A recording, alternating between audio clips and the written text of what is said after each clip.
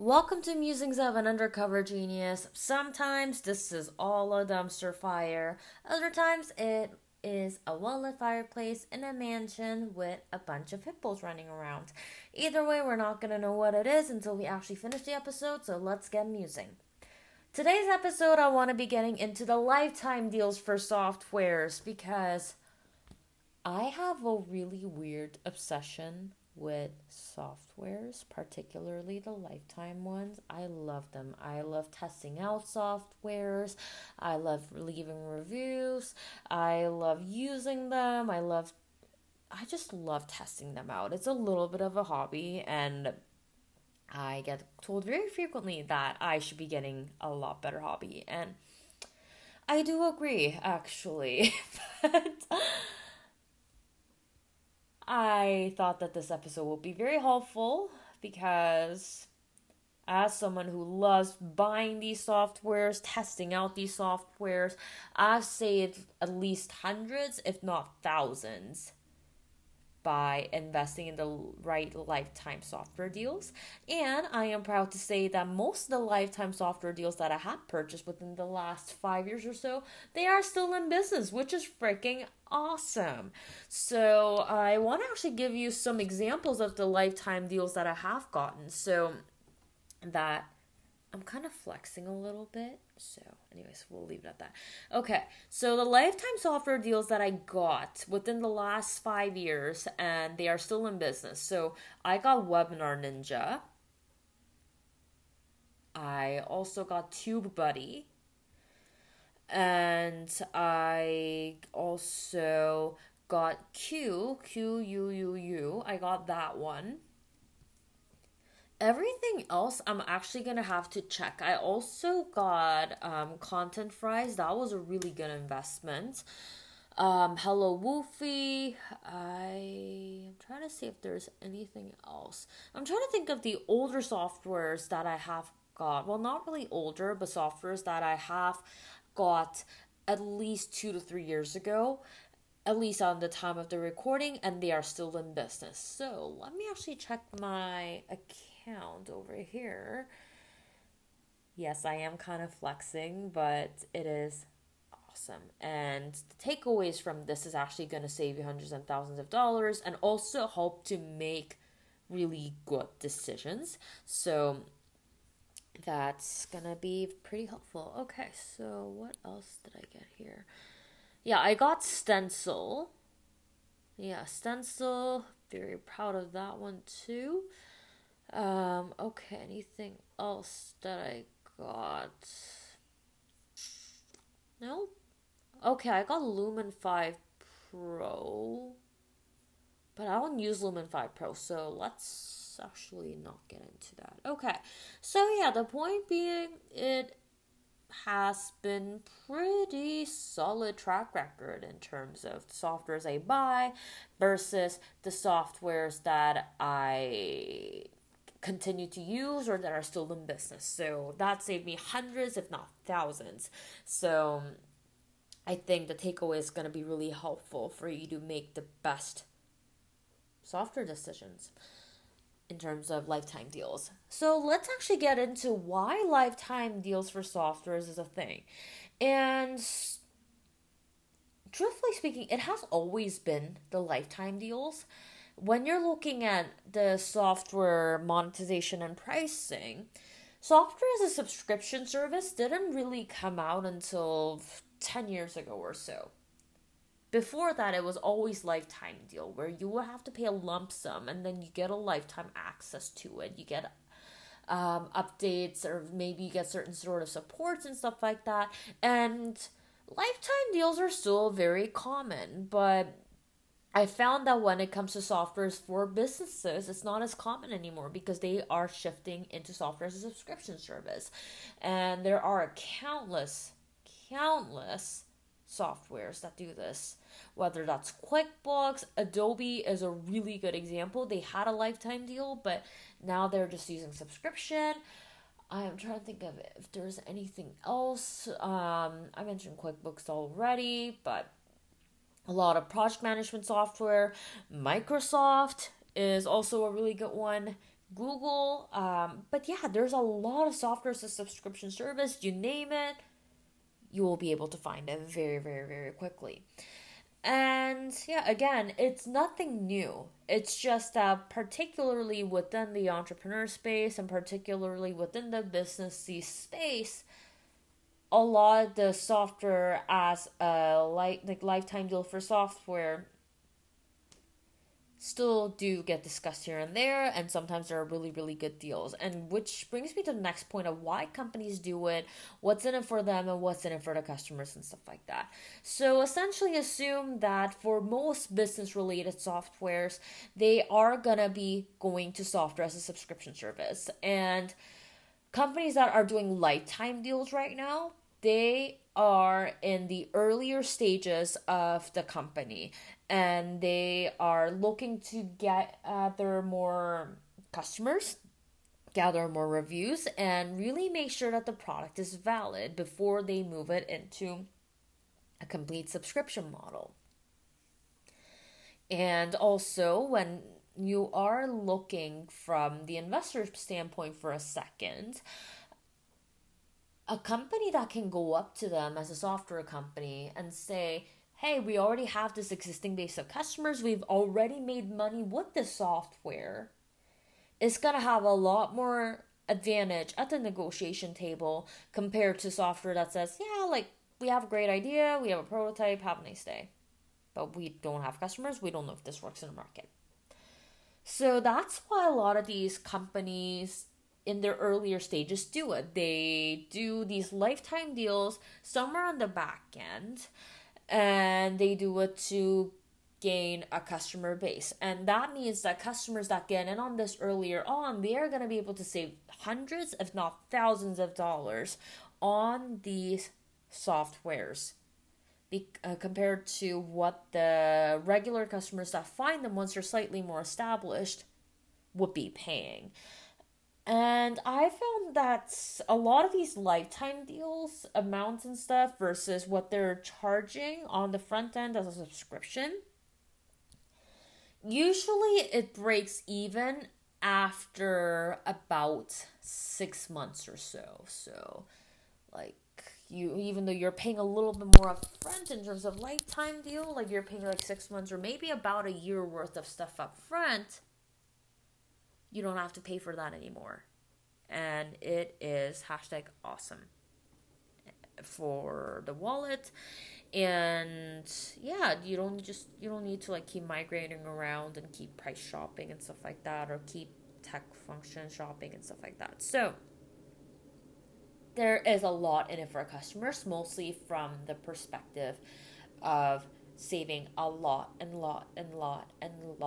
money, and further on being able to kind of pitch in as to how you want the software to go, whether you are suggesting something for the roadmap, or whether you're voting or talking to the support team and stuff like that. So there are quite a few perks. That's what I'm trying to get at, while saving a lot of money. And companies that do lifetime deals, some of the places where you can find these, so you can find these on AppSumo. AppSumo is actually somewhere I go to like often. I have Plus Yearly Plan, which gives me 10% discount on literally all the softwares. It is freaking awesome. There's also PitchGround, there is Dealify, there are quite a few. You just need to be typing something in lines of lifetime software deals, and you're going to be able to see.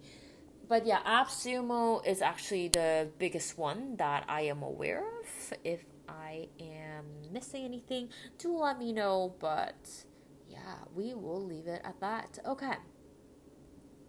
So, the next point that I wanted to be getting into, now that we talked about what's in it for customers, why companies do it, and what's been the monetization history, as like how this compares to software as a subscription, my own experience, and all that fun stuff. It is how to find a lifetime software worth investing in, because like I have mentioned, a lot of the companies that are doing lifetime models nowadays is software as a subscription service companies in their early stages, and you want to be making sure that whatever your money you're putting into to get the most out of it and just really save hundreds if not thousands and stuff like that.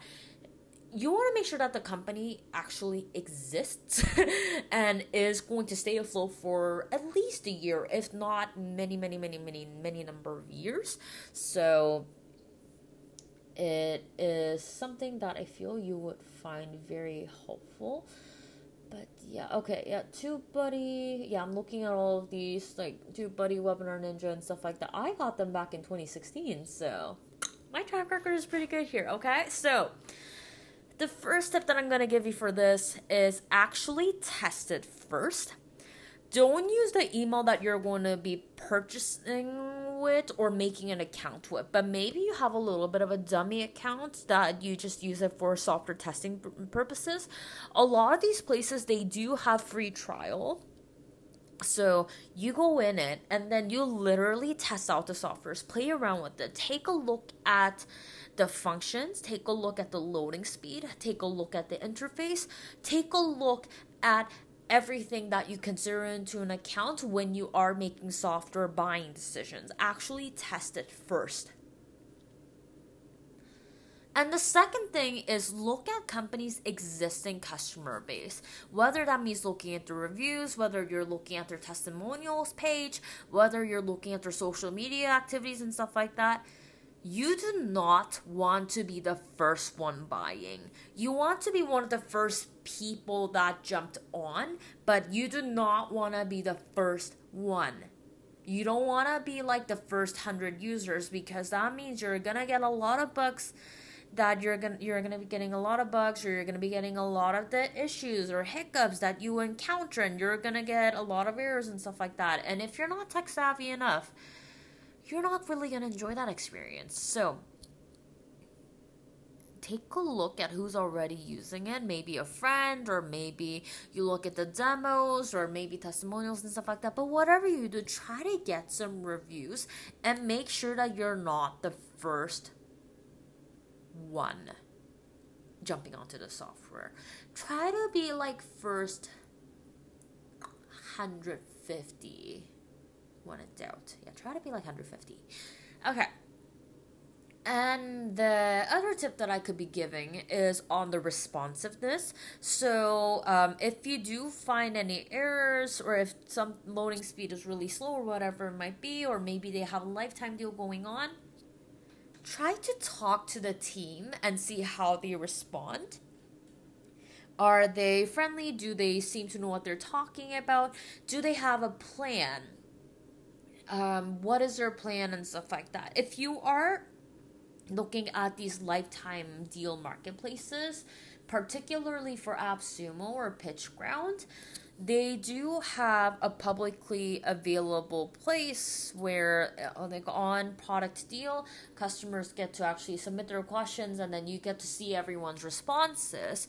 And you can actually tell right away, if you scroll through a lot of these questions and comments, you can tell who actually has a little bit of plan here and there. And yeah, so if they seem clueless, or if they seem a little bit distant or dismissive, maybe that's not the software that you want to be investing lifetime with. Unless you are able to afford the loss, which, yeah, it's fair. Like a lot of the lifetime deal software, it's only like a couple $100, like sometimes like a lot less than that. So worst comes to worst, you lost hundreds of dollars. However, you don't want that to be a repeating thing, because still, it's money. Like, why flush money down the toilet?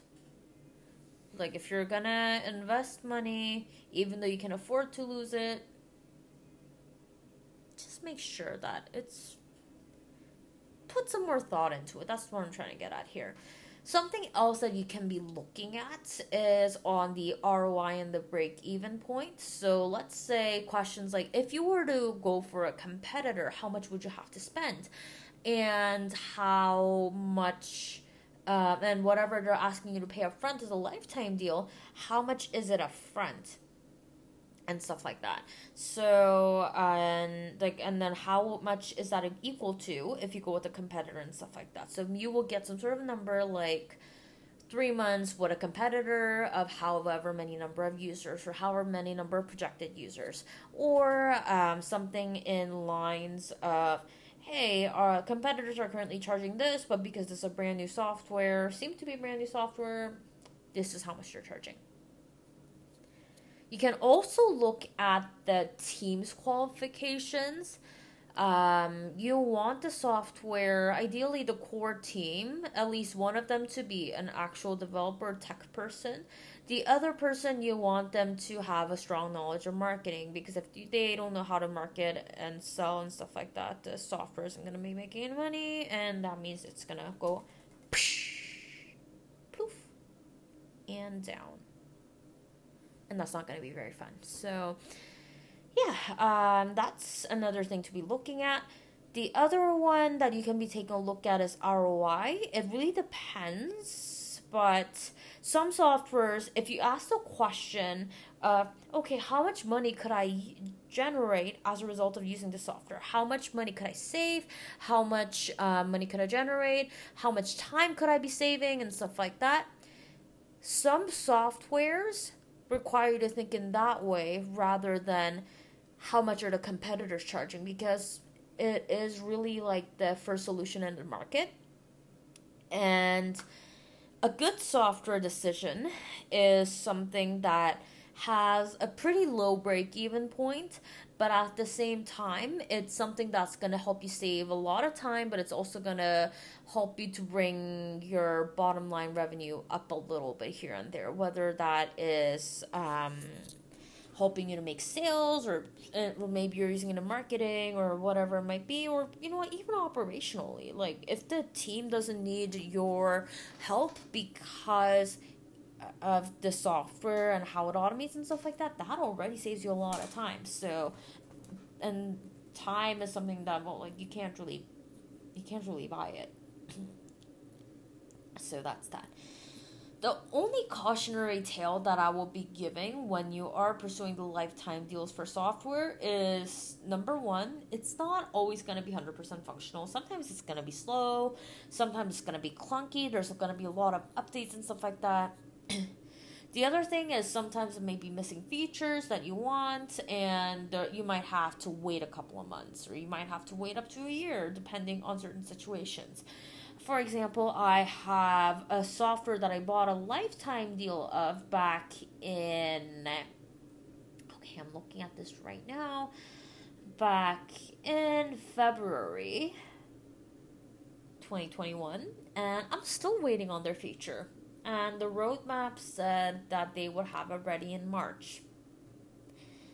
So I can't use the software yet. But then again, it works out fine because the break-even point was extremely low. Actually, 1 month with a competitor would have paid for the software completely. And as well, it's not a software that we use very actively, so we kind of just have it.